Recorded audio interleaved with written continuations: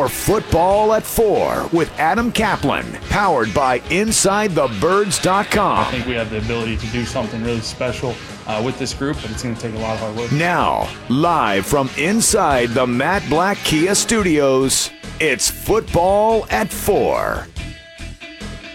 All right, time now for Football at 4, powered by the Inside the Birds podcast. NFL insider Adam Caplan is with us today. Football at 4 is brought to you by PlaySugarHouse.com. Sign up now, and they'll match your first deposit up to $250. Lot to get into on today's edition of Football at 4, powered by the Inside the Birds podcast, as Adam Caplan joins us now on the Boardwalk Honda Hotline. Adam, I feel like it's been a while since I've spoken to you. It has been, my friend, how was your vacation? Did you get anything done? What were you doing while you were away? I did a little this and that. I got some things done. I did actually get some. I hung out on the beach for a couple of days, all that kind of good stuff. But it was hard because there's so much going on. There's Sixers, Flyers. I know. Well, look, as I was telling Josh Henning, I was like, look, man, enjoy the Sixers while you have it. It's not going to last very long. Now the Flyers are hanging in there. They're entertaining us. The Phillies are frustrating us, and so are the Sixers. So, guess what? This is South Jersey Philly sports for you. Absolutely. That's what it is. Yesterday, 0 for 3 for all the teams, but the Eagles are back, and it's funny. Let me ask you this. As a guy who's been around football, covered football, sure. August is usually football. We are, thirsting, ready for the regulars. Do you feel that football is kind of, lost in the sauce a little bit because of everything? No, not really. Look, yeah, you're right. We would have preseason games, in which... This is just odd that we're not having them, but we don't have them. No, I mean, look, there's still players out there. Yannick Ngakoue is still out there. I mean, he's part of the Jaguars, but he hasn't signed his franchise tag. He wants to be out. You've got Jadeveon Clowney. He's still out there.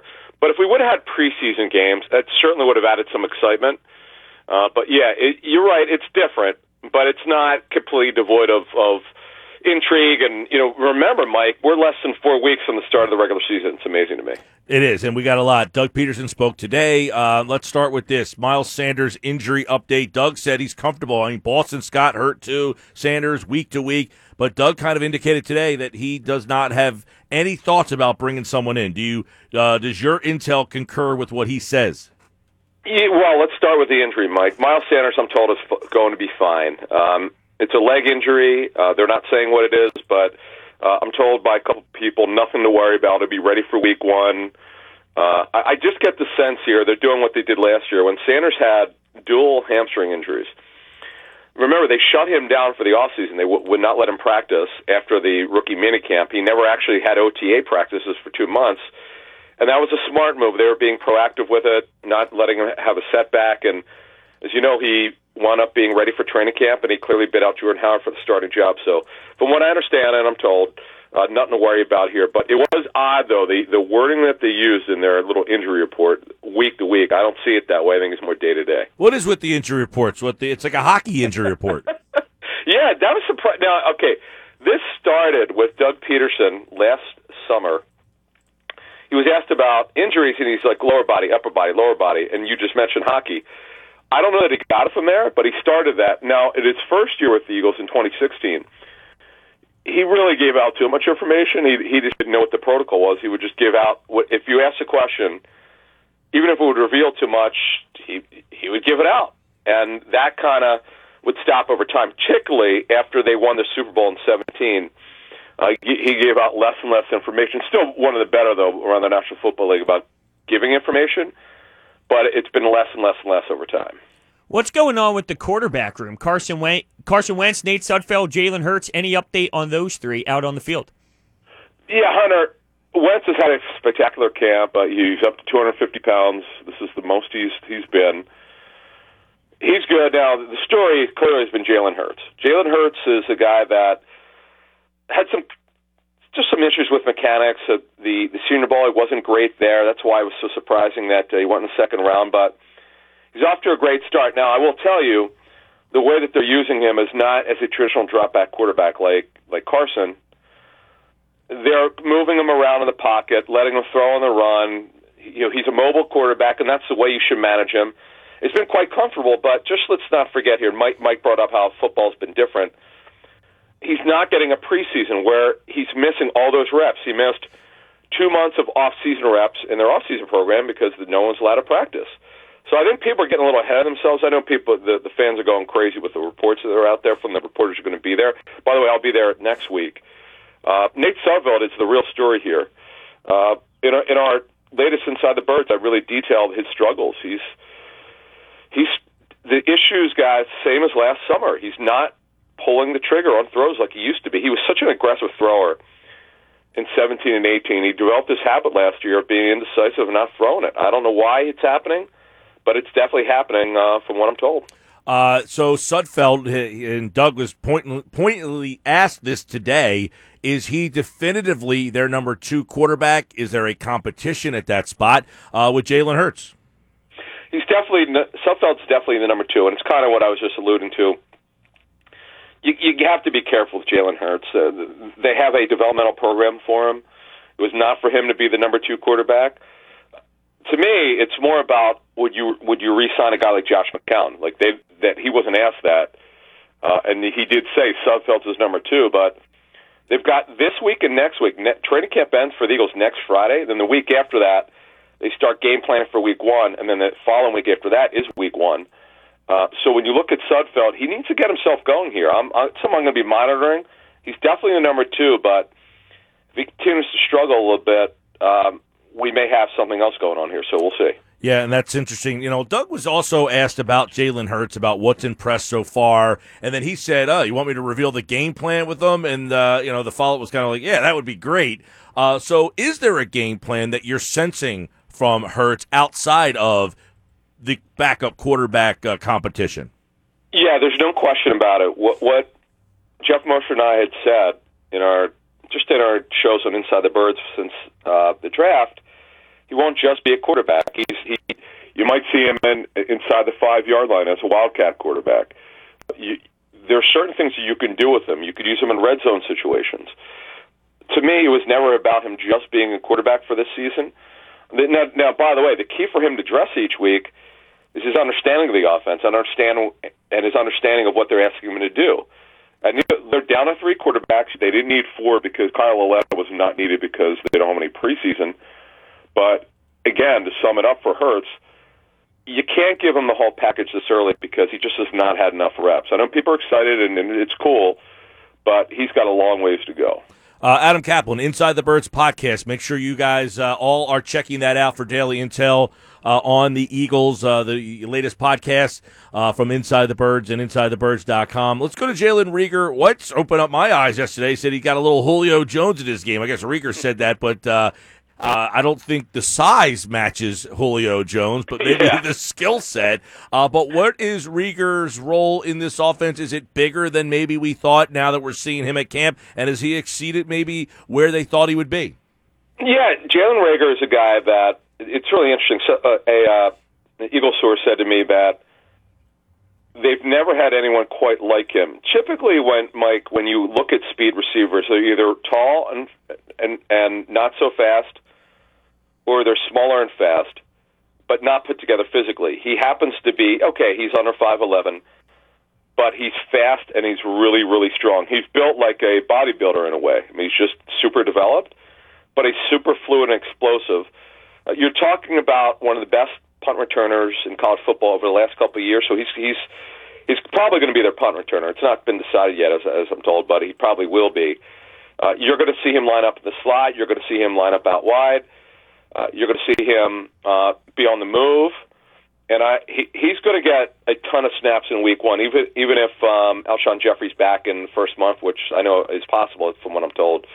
Reagor's still going to play a heck of a lot, and he's going to be a fun guy, Mike, because the way you ask the question is really interesting. They're not going to use him as a traditional just line him up in one spot. They're going to line him up in a variety of spots, and don't be surprised to see Reagor and Jalen Hurts on the field at some point this season. That would be interesting. How about Deshaun Jackson? How's he looking out there? Great. He looks incredible. In fact, Hunter, they don't need to practice him very much. He's you know about the injury history, particularly with soft tissue. They don't need to overwork him. He still looks good. He's developed his lower body very well. and he's going to be a major factor. Last year, the first game of the season, the only game he really played, 2 50-yard-plus touchdowns against the same opponent they're playing week 1 this year, the Washington football team, and this one will be in Washington, but he looks incredible. You're talking about guys, one of the best deep threats in NFL history, who's absolutely positively lost nothing when it comes to speed. That'll be interesting to see if he can stay healthy, obviously, will be the big thing for Deshaun Jackson, and having both those guys possibly. What about J.J. Arcega-Whiteside? What are we hearing about him? He's been a little hurt. What have we seen out of him? Because it looked like the receivers to start this week at camp did not include him in the first group. Yeah, he came back. He missed some time. I believe he came back. I don't know how much he's practicing, but the key for him is, Mosher had said on our show last week, and it was surprising that they were lining him up in the slot. Now, he would be a different slot, kind of like Jordan Matthews. Matthews at 6'3", Arcega-Whiteside at 6'2" even. It gives you a different look because Reagor is going to be playing a lot on the outside, not so much inside. And really, the only true slot they have is Greg Ward on the football team. So this gives them a different sort of way to use him. And then we should also mention John Hightower and Quez Watkins. Hightower had a very good day today. And he's explosive, but these are both developmental players. I think I know they're excited about both guys. You just got to let these guys develop. I don't expect them. If Jeffrey does not come back in September and both are on the football team, it's still Jackson, it's Reagor, it's Ward, it's Arcega-Whiteside, and I don't see the other two kids playing a lot, although people seem to be excited about them. What's going on with the offensive line, specifically Sayamalu and Mailata? I do know I saw something about Andre Dillard going in, then going out, then going in, going out. So what's going on with the offensive line as of now? Yeah, so Dillard has a minor injury. He's been limited in practice. I'm told that Jordan Mailata is lined up in his spot at left tackle. He's also got snaps at right tackle behind Lane Johnson. Isaac Sayamalu is probably had his best camp as a professional. His first 2 years, guys, it did not look very good for him in 16 or 17. Lacked a little bit of confidence in himself, and he just needed to perform consistently in practice, and 18 was his breakout season. He's the kind of guy, when you look at his career, he has a very good chance to be a 10 to 12-year starter. He's just a really good football player, but, again, didn't look like this the first 2 years, but he's turned out to be a really good third-round pick out of an historic class 2016. Now, obviously, the Andre Dillard, the story has been him adding the weight. Jason Peters at right guard. For the first time, we saw him line up there the other day. I mean, did he? Is there anything about how he felt there or what he looks like at that spot yet? Yeah, remember, he did miss some time. It's a work in progress, as was explained to me. He's the guy. They're not going to Jack Driscoll. I know Driscoll's doing well in camp. It's Jason Peters. He doesn't have a lot of time here because, again, it's this week, it's next week, and the weekend after that is week one starting for that for the preparation. I don't know. See, the way to explain to me is don't think he's going to look great the first 2 or 3 weeks because this is something he's not done before, and he didn't have 24-plus practices in the offseason to make it look right. So, and remember, he wasn't even there anyway for their offseason because he had not signed a contract. So I think you got to be patient. It's a good question. I don't think it's going to look good. In fact, their offensive line, remember, they've got 2 new starters in Dillard and Peters playing right guard. Do not expect it to look great early on. Now, you mentioned Driscoll, and it sounds like, by the way, did you realize that Peterson thought he's smart? He said he's smart, he's a smart player, very athletic. Sound like a guy that he has, at least has his eye on. Yeah, and Jack Driscoll, here's the thing. We don't know who the long-term replacement is for Jason Kelce. I'm told that Driscoll took snaps at center at Auburn. Something I'm going to look into is if they're cross-training him at all at center, because I know Nate Herbig's there, and he was a good find for the Eagles as an undrafted free agent, but they do not know who Kelce's long-term guy is going to be, replacement. Isaac Sayamalu could do it. He was actually drafted to be that guy, but he wound up being a really good left guard, so I don't see them moving him. But I'll tell you what, Driscoll's taking snaps at right tackle, he's taking snaps at guard, and he's done a good job. Look, he's going to make the football team. The only question is, guys, when you look at their alignment, we know that Mailata right now, is explained to me, is their top backup tackle. Pryor's a top backup guard. Other than that, these spots are open. They probably will keep 9. Herbig should be one. Well, Driscoll's definitely one of them. Herbig should be the other. And that's kind of be it, but how they line them up is certainly in question. Adam Caplan's with us, Football at 4 from the Inside the Birds podcast, and, of course, Football at 4 every day here on the Sports Bench. I want to go back to the running back question real fast on Sanders. Sure. He's not going to be out for an extended period of time, is what we're saying. But if he was, would they feel comfortable with Corey Coleman, Elijah Holyfield, and Mike Warren going in? Or at that point, in other words, if Sanders was hurt more than he is, would they be all right going into the season with those guys? It's a great question. My sense is because Clement is having a good camp, I'm glad we got a chance to talk about him. Right now, he's off to I would say this, the 18 and 19 camps were not great. He had been coming off surgery both years. But the way that he looks, they're very happy. Boston Scott has a minor injury, but he's fine. My sense is they're going to keep 4 running backs. Obviously, Sanders and Scott, Clement, and then one of the 3 young kids, Holyfield, Warren, or Killens. Right now, they don't seem to be inclined to sign a veteran running back. We know the only guy that's out there of any note is Devontae Freeman. And other than that, they haven't really looked at doing anything. So right now, they're not doing anything. But, man, it is amazing, by the way, that Devontae Freeman has not signed a contract. He wants too much money, and that's kind of where that is. Switching to the defensive side of the ball, do you sense that any adjustments are coming?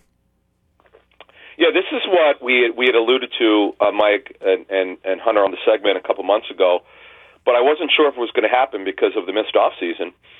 So what you're going to see, really for the first time since Jim Schwartz has been with the Eagles, is you're going to see a bunch of moving parts here. They don't run a lot of post-snap disguise. They're not going to fool you on defense because they've not had the help at the back end, particularly at cornerback. Well, they've got it now with Darius Slay, who's been tremendous, by the way. He's been everything they thought and more so far. They think that Roby Coleman's a terrific slot corner. He's there. He'll come in a nickel. And here, remember the name Will Parks, number 28, who came over from Denver. They're going to have a lot of 3 safety alignment with Parks, with McLeod and Mills. And I'm telling you, they're going to be doing some different things on defense, which you haven't seen before from Jim Schwartz. You just couldn't do it before because they've not had the help in the back end. And that's important, and I think the defense could take a big step up this season based on what I've heard. Yeah, I guess a lot of that is, too, how much of that is because of Slay and if we expect to see him kind of moving around. He will, because they're going to play man. They're going to play man, and they're actually going to move. Because when they played man, they don't switch sides, but or the guy that's in trail, the best receiver. Well, that's going to happen this year for the first time since Schwartz has been here. And the Eagles, they're in the upper half of man coverage anyway for cornerbacks, and they're going to do a lot of it. And we know that the linebacker core is not very good. That's a fact. But man, this front 4, particularly at D tackle, and the safeties, this is the deepest they've been in years in terms of secondary help. This has a chance to be a top 10 defense if everybody could just stay healthy for a change. So we just mentioned Slay, and he's going to be moving around. Who's going to be moving around with him on the other side? That's the question, but I don't think it's much. I mean, the Eagles don't want to give Avonte Maddox a job. He's taken a majority, if not all, the first-team reps. It's over as far as I'm concerned. He's the starter. The question is now, are they happy enough with Sidney Jones as being the 4th corner? And what would happen if Maddox got hurt? To me, I think they're in trouble. I just don't think Sidney Jones is a starting quarter. He has not gotten to the point, Mike, where I think you pencil him in as a starting player ever with the Eagles here.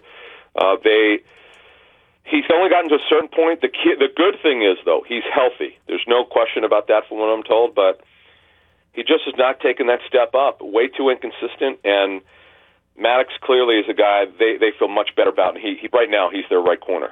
You talked about how scary this defense could be, especially if that D front is healthy. Should we be concerned about Hargrave's injury? I know that the Eagles are, they're not happy, but it's not as bad as it could have been, let's say. Should we be concerned about that? Well, okay, the issue is not whether he'll be ready for Week 1 at Washington. The question is this: how effective he's going to be with a pectoral strain. Not always easy. He's got to be able to move the right way. He's got to be able to grab the opponent, and it's not always easy to do that when you have a strained pectoral muscle. Look, what happens is when you do this, you're stretching fibers in that muscle, and it's got to get back to normal. So they're rehabbing it, and as Mosher said, look, they got lucky because he did it in the weight room. So many of these torn pectoral muscles happen when players are working out lifting weights, and thankfully for the Eagles, he didn't tear it. But I'll say this, they're incredibly deep at tackle, obviously with Hargrave and Cox. Malik Jackson, who's in the low 280s in terms of his weight, he's having a good camp. Hassan Ridgway, who did a good job before he got hurt last season, and Anthony Rush was a good find for them, so they're really good at D-tackle.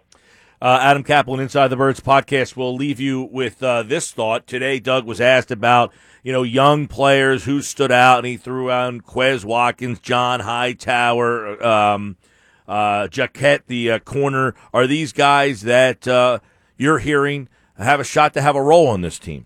It's funny. It's the first time I heard Jaquette's name mentioned by anybody, with the Eagles. It's interesting because, look, there's a wonderful opportunity here for somebody to come out of nowhere and win a cornerback job. That's something to keep an eye on. But receiver, again, I just don't see Watkins. Yeah, it's good that the head coach says that Hightower and Watkins are doing well, but I don't see them. They're by the way, they're going to be a 12 personnel offense anyway, which means 2 tight ends and 2 wide receivers. And Greg Ward, just one thing on him. Look, he's had a great camp and they love him, but they're not going to be a 3-receiver team very much, so I don't think he's going to get a ton of catches either. Last one, too, real quick on the linebackers. Bradley, Edwards, Geary, Yeah. You mentioned it's a weak spot. Doug kind of keeps going out and talking about how he likes these linebackers. I'm sure he's trying to prop them up a little bit, but are they surprising so far or not so much? Well, Bradley's done a good job, but let's put it in proper context. There's a reason why he was a 6th-round pick. There's some certain limitations he has that will prevent him from being a high-end linebacker. The way it was explained to me by Temple football sources, great kid, really smart, intuitive, great for locker room, great on special teams, not a great athlete. He's just limited in what he can do, and that's why he was a late-round pick. Now, so far, he's flashing. T.J. Edwards is, I'm told, been the best linebacker of any player of the 7 linebackers they have on the roster. That's great. He's taken a step up. They're hoping that he'll have a bigger role in terms of pass coverage because last year it was certainly not his forte. Nick Gary's been their best linebacker, I would say, last 2 years, but I don't think that's saying very much, to be honest with you. So this is look, let's call it like it is. This is a weak linebacker core. They're very young, which is a good thing. They just don't have the talent of other teams. He's Adam Caplan, longtime NFL insider. He's from the Inside the Birds podcast, which dropped right now. You could check it out where he and Jeff Mosher dish more on the injuries and performances at training camp. A look at the corners, the quarterbacks, the running back rotation. If you want more football, download the latest version of the Inside the Birds podcast and get it now wherever you listen to podcasts. He is Adam Caplan. Adam, appreciate the time as always, my friend. Thank you. All right, tomorrow, back in the house, is Andrew DeCecco for Football at 4. It's brought to you by PlaySugarHouse.com. Sign up now. They'll match your first deposit up to $250. He said the Eagles' defense could be top 10. Did you hear that comment? That's what stuck out to me. Yeah, no I wrote doubt. that one down. I highlighted it and circled it. Top 10 defense they could be looking at here. So did I, and then that's why I brought up the injury to Hargrave, because that concerns me a bit. It's a big if he loss. if he misses time, it doesn't sound like a long seasoner. It seems like he's going to play through it, but, how effective can he be with something like that? Good question. If he misses the first couple of weeks, I think they can handle it. If he misses 8 weeks, that's a different story. We'll see. On the other side, we're going to get back into this Sixers mess with Tim Legler from ESPN. He'll give us his thoughts on, can you win with Joel Embiid? Are they just simply missing Ben Simmons? Do they need to change the coach, the GM, the culture? We got a lot to ask Legs in a short time to do it. Ash on 97.3 ESPN. All right, 4:30 Sports Bash, 97.3 ESPN. I'm Mike Gill, Hunter Brody, and of course you out there. Sports Bash brought to you by GMS Law. Make the right call. 4 convenient locations to serve you. online at gmslaw.com. Well, Tim Legler was on hiatus for some time, but basketball is back, and now we got games, actions all the time. It's information overload, but he's kind enough to spend some time with us here on the Boardwalk Honda Hotline as, well, Legs, that was a tough one if you were a Sixer fan last night, and I guess you can place blame all over the place, but how do you kind of take in what you saw last night and kind of relay to the fans of what we saw? Is this a team that is just clunkily put together, that has essentially said, I don't want to be in the bubble anymore? Is it, I don't know, what are some more hypotheses that you could come up with? Well, man, there are so many layers to it. I would say if I started at the top of what I think the number one issue is with this team, I don't think they're well coached. I mean, I'm just going to be blunt about it. I don't think it's a well-coached team. And when it's one thing to just say it. I can back it up factually with just like what good basketball looks like and a well-prepared team looks like. And for me, if just using last night as a microcosm, their defensive preparation on what they were about to face was comical, really, at what they were trying to do on ball screens. And look, this is a ball screen league, so there are about 6 different areas to playing team defense. So defending ball screen is without question number one on that list because it happens every time down the floor, and in most possessions you get it multiple times. That's just the way the league is now, and it's been that way for a while. So how you defend ball screens is going to determine how your night goes defensively. Now, effort plays into it, certainly, but just in terms of schematics, how you're going to defend screens, you're going to give yourself a chance. If you've got a good, well-prepared game plan, it's something you work on every day. It's something that is brought to accountability in the film room. You start it the first day of training camp. You make it a priority every day in practice. It's repetition, repetition, repetition, the right way, communication. And then what happens is over time, and you don't do this right at the start of the season, you do this over a period of time, and they had a full training camp practically when they were in Orlando. So, but I'm going back all the way to, training camp before the season started. This should be something that Brett Brown incorporates. They just don't do it. It's not part of it paying attention to detail with this team. And just give you real quick an example, and it's a little harder without visual, backup for this. But here's an example, and I did a breakdown on this last night on SportsCenter on this exact topic. There is no reason to be chasing guys handling the basketball over the top of ball screens when they are 35 to 40 feet from the basket. Okay? They did it repeatedly last night in the first half and made no adjustment in the second half. Now, what I mean by that is Jason Tatum and Kemba Walker, they can make a 30-foot jump shot. They're not going to beat you with that shot. They can make that every once in a while. But when you regularly are going over the top of a screen, 30, 35, 40 feet out sometimes from the basket, you are now basically allowing this ball handler to come off with a free head of steam headed toward the three-point line or more downhill toward the rim, particularly when you're big and Embiid most of the time or Horford, they're not in the picture. So that's the first thing that just needed to be cleaned up. There's no reason that you can communicate that, just yell out under. The guy's 40 feet from the basket, 30 feet from the basket. Go under the screen, meet him on the other side, contain the basketball. So that's one area. And then the second one was on the screen set at 18 feet, like elbow screens, they're going under on those. Now, Kemba Walker, go look at that stretch that he had last night in the second quarter.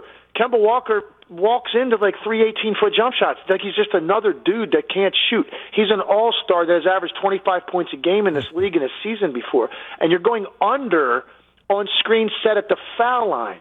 Completely backwards, those two concepts. And that just comes from scheme starting day one camp, everyday repetition, pounding it in their heads, making guys accountable, calling them out in the film room, adjusting to it if you're not doing it properly at halftime. None of those things happen. That was just a complete inept defensive performance by the Sixers. People can blame effort. The guards aren't good enough. They don't have Ben. All of that stuff contributes, but you can make up for a lot of that stuff if your team is super prepared and their identity defensively is that they are going to do things, according to what is being run, and you're going to read it properly, communicate it, and adjust. And they just don't do it. And that, for me, would be at the top of the list. And that's just one example of the coaching issue. So it's a broad statement. They're not well coached. That's just one example. I could go into a bunch of stuff offensively, too. But for me, if I had to prioritize the 5 or 6 things I would say are wrong with this team, I'd put that at the top of the list. There was an article at ESPN.com today, Brian Windhorst wrote, and he writes, Brown has tried everything in his coaching bag with this group. It's just not working. And by all accounts, it's not because he isn't a good coach or because the players have serious issues with one another. It's because the collection of players on this team at this time just doesn't work. So is it roster configuration or is it inept coaching? I know the general mindset out there typically for people that are in the media that critique the NBA, they don't criticize coaches. I mean, they just don't. I mean, you just listen to any analyst pretty much on television, certainly a former coach, they're just never going to say it. And it's always made me scratch my head because if you're basically saying that there is no such thing as bad coaching, then why do you even need a coach? That's like the line that people take all the time because they don't want to say that. But I'm going to say it because I feel like I've coached a lot of basketball in my life. I know what it's supposed to look like. And I just put out a couple of tweets today watching the Miami Heat play. You want to see a well-coached team? You want to see the difference? And you're going to tell me that team's got more overall talent than Philly? It's like comparable. They got better shooters. You know what they are? They're the smartest team in the league. They're the best passing team in the league. They've got the best player movement in the NBA. They've got ball movement with a purpose.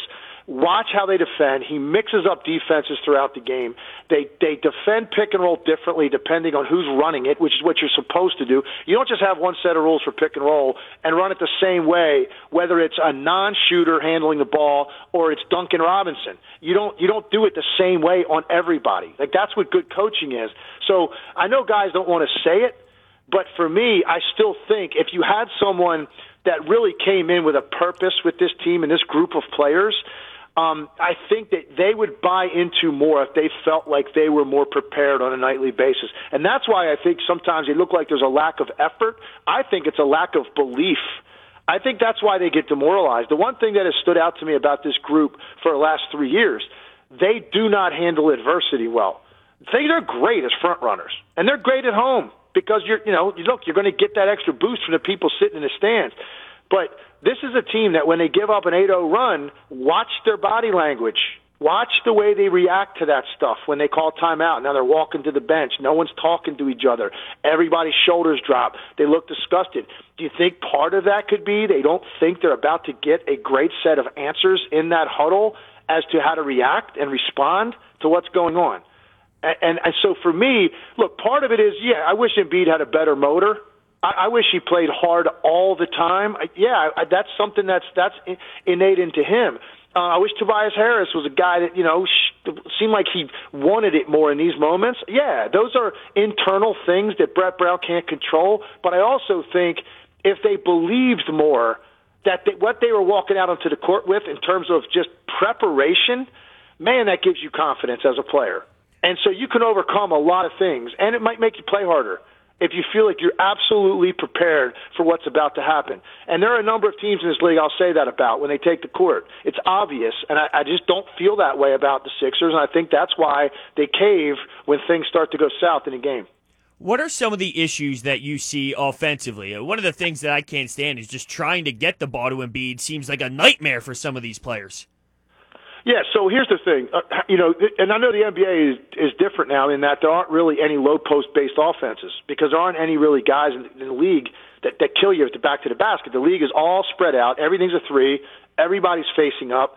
The guys that do play center in this league, they're pick and dive guys or they're pick and pop three-point shooters. You have a handful of guys in the league you throw the ball into in the low post.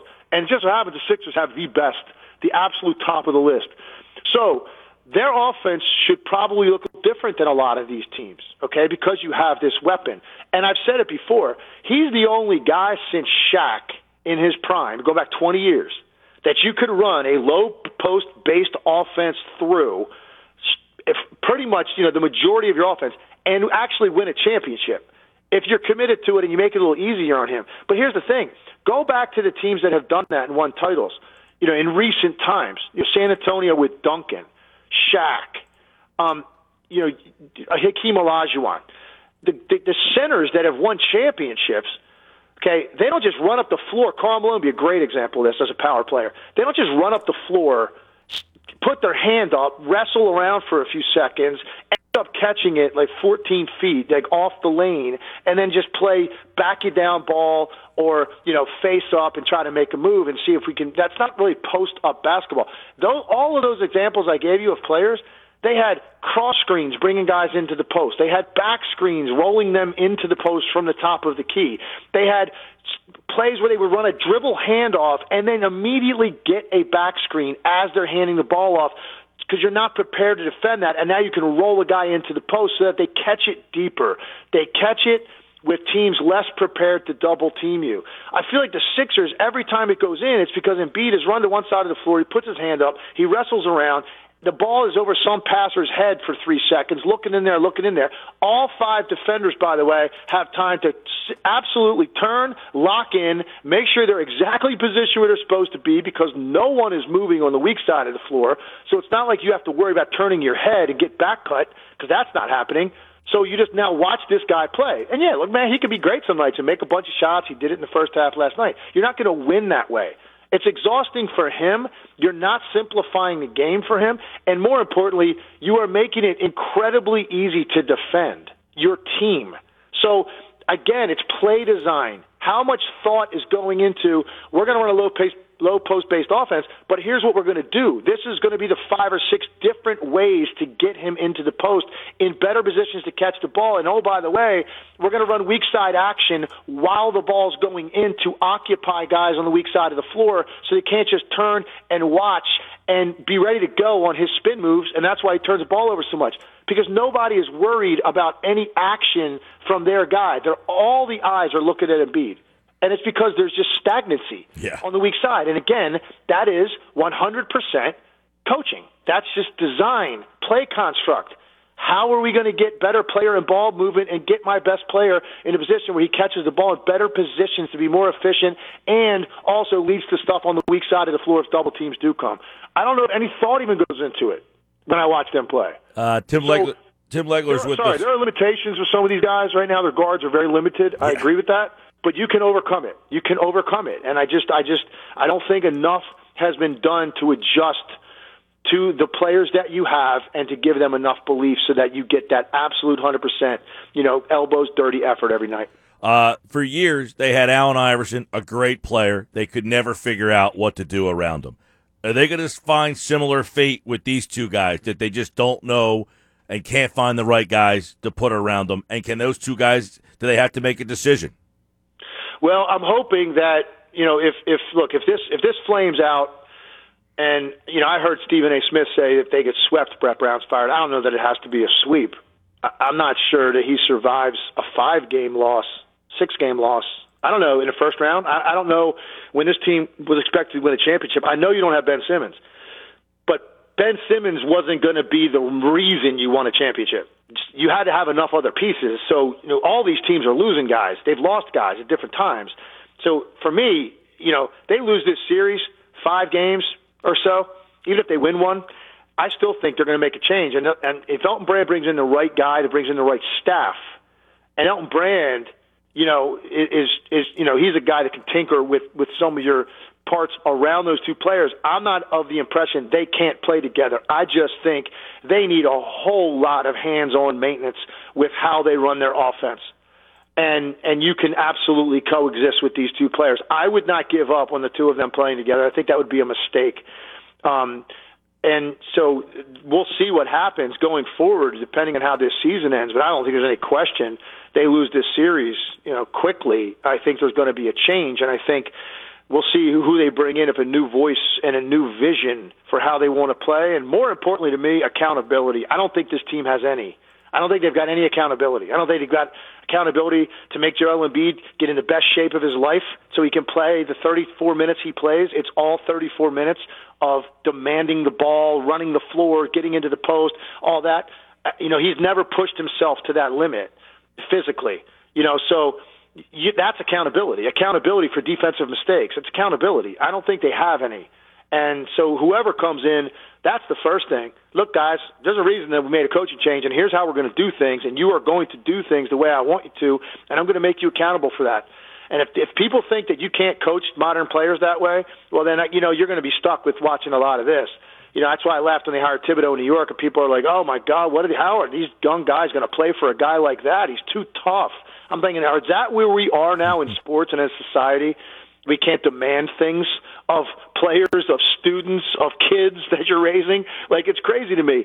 So sometimes you need that, man. You need a firm hand, and you need someone to show you, not just tell you what to do, but show you why this is a better way. And I hope that's where they go with whatever decisions they make going forward. Really good stuff. Tim Legler, ESPN, keeping you busy. Of course, we had a game today. Miami beat Indiana. We got a live one going on. It's like the NCAA tournament every single day in that Orlando bubble. Let me ask you this. We kind of made the comment that this restart was almost like, like these guys are the 2021 versions of themselves playing in the 2019-2020 season. So you're seeing like a new version of Luka Doncic, even though it's last season. So with those kind of things, are you going to see some upsets in these first rounds? Yeah, and I said that all along. There were going to be upsets, and it certainly looks like we could be headed there. I mean, it's early in these series, so who knows? But yeah, and the reason I thought there would be, because every team is going to handle this layoff differently. So regardless of where you were when this thing shut down and what the status was of your guys, everything about this is different. It feels different. There is a adrenaline that is missing, that's not created for you because of the environment. There was no 20,000 people sitting there when you run out to the floor for layup lines. Okay, to get you to a place you need to be, even if you're not feeling that emotionally at the time, they'll get you there. Okay, so knowing that everybody in this flat, condensed environment, not everybody's going to handle it the same way. Teams collectively and also individuals, and you just don't know who it's going to affect. So I was under the impression all along, like there are going to be upsets in the first round, because look at a team like Milwaukee, for instance, the other night. That was a team that looked to me like, oh, my goodness. You talk about a team that is going to pay the price for not being able to play 4 out of 7 in every series in their building when they were 28-3. That's them. Philly's another team in that boat as well, because Milwaukee did not look close to the same team the other night defensively. And I'm saying, wow, there you go. Now, I'm not saying Orlando will win that series. I don't think they've got enough talent to win the series, but it goes along the lines of you just don't know who's going to react well to it, who isn't. And so as a result, a lot of this stuff's up in the air. And you've got, Dallas right now doing whatever they want to the Clippers. You talk about another disappointing team in the West. For me, it's the Clippers because this was supposed to be, on paper, one of the best defensive teams we've ever seen with Paul George, Kawhi Leonard, and Patrick Beverley on the court together. Dallas has done whatever they want to do, and if Kristaps Porzingis didn't get ejected the other night, they might be up 2-0 in this series. And, man, do they look comfortable. All of their guys are comfortable, especially their star. That's a problem for the Clippers, who look like they thought they could just show up, and because of the names on the paper, they could get through this round. And that's not the case. And I think now they've got cold water in their face a little bit. I think they're going to wake up, and I think they'll get through this series. But, it's all relates to who can create the internal energy that you need without having some external force created for you in terms of a home court advantage. And that's what we're trying to see right now, and that's why I do think you're going to see some upsets. Real quick, if one LA team doesn't advance, which one is the one that gets knocked out? Out of the first round? Yeah. I would say it would be the Lakers. So Portland would beat the Lakers, Dallas would lose. Those two series. I said going into the Portland Lakers series that LA was going to, I said it that night before the game tipped, LA is going to dig themselves a hole in this series because it just made sense to me. Number one, you haven't played a meaningful game since mid-March. Not one game in Orlando that they played meant anything to them. Okay, you're shorthanded too. Two of the guards you need to guard Lillard, Rajon Rondo, and Avery Bradley aren't there. Two, you're playing a team that just played basically 9 playoff games in a row because every game they had since they landed in Orlando, Portland had to win. And you've got now a top 10 player in the NBA that has gone to another planet. That now you got to corral this, and they get 2 bigs back. Nurkic is playing great. So I just saw it all setting up. Like the Lakers are going to get punched in the mouth at the start of this. Now, it's a best of 7. Fortunately for them, we're not back in like 1983 when it was like best of 3 in the first round where they could be going home. Best of 7 means over time the more dominant team will win. And I think the Lakers will get there, and LeBron will make sure of it. But I will not be shocked if they have to come back from, say, like 2-1 deficit, something like that, to win this series. I think they will hold on. I think the Clippers ultimately, when they really start to dig in defensively, I think they can start to frustrate Luka a little bit more than you've seen to this point. He can start to get outwardly emotional, and I think that's when they're in a bad spot. Hasn't happened yet, so let's see. I might be wrong about that. Maybe they just never really make the adjustments, and they just continue to operate like this. But I think the Clippers are going to be okay. So if one of those teams goes down, you ask me to lay money on it tomorrow, I'd say the Lakers would be more likely. This version of Luka looks like a different version than the one that was in March, and that one was pretty darn good. He's Tim Legler, ESPN, coverage of the NBA. Sixers tomorrow night, 6:30, right here on 97.3. Legs, appreciate it as always, pal. My pleasure. All right. He, like all guests, appeared to be the Boardwalk Honda Hotline. Lot to unpack from that conversation, and an eye-opening conversation, I'm sure, for many out there as well. The makeup of this team and much, much more. He is Tim Legler. I'm Mike Gill.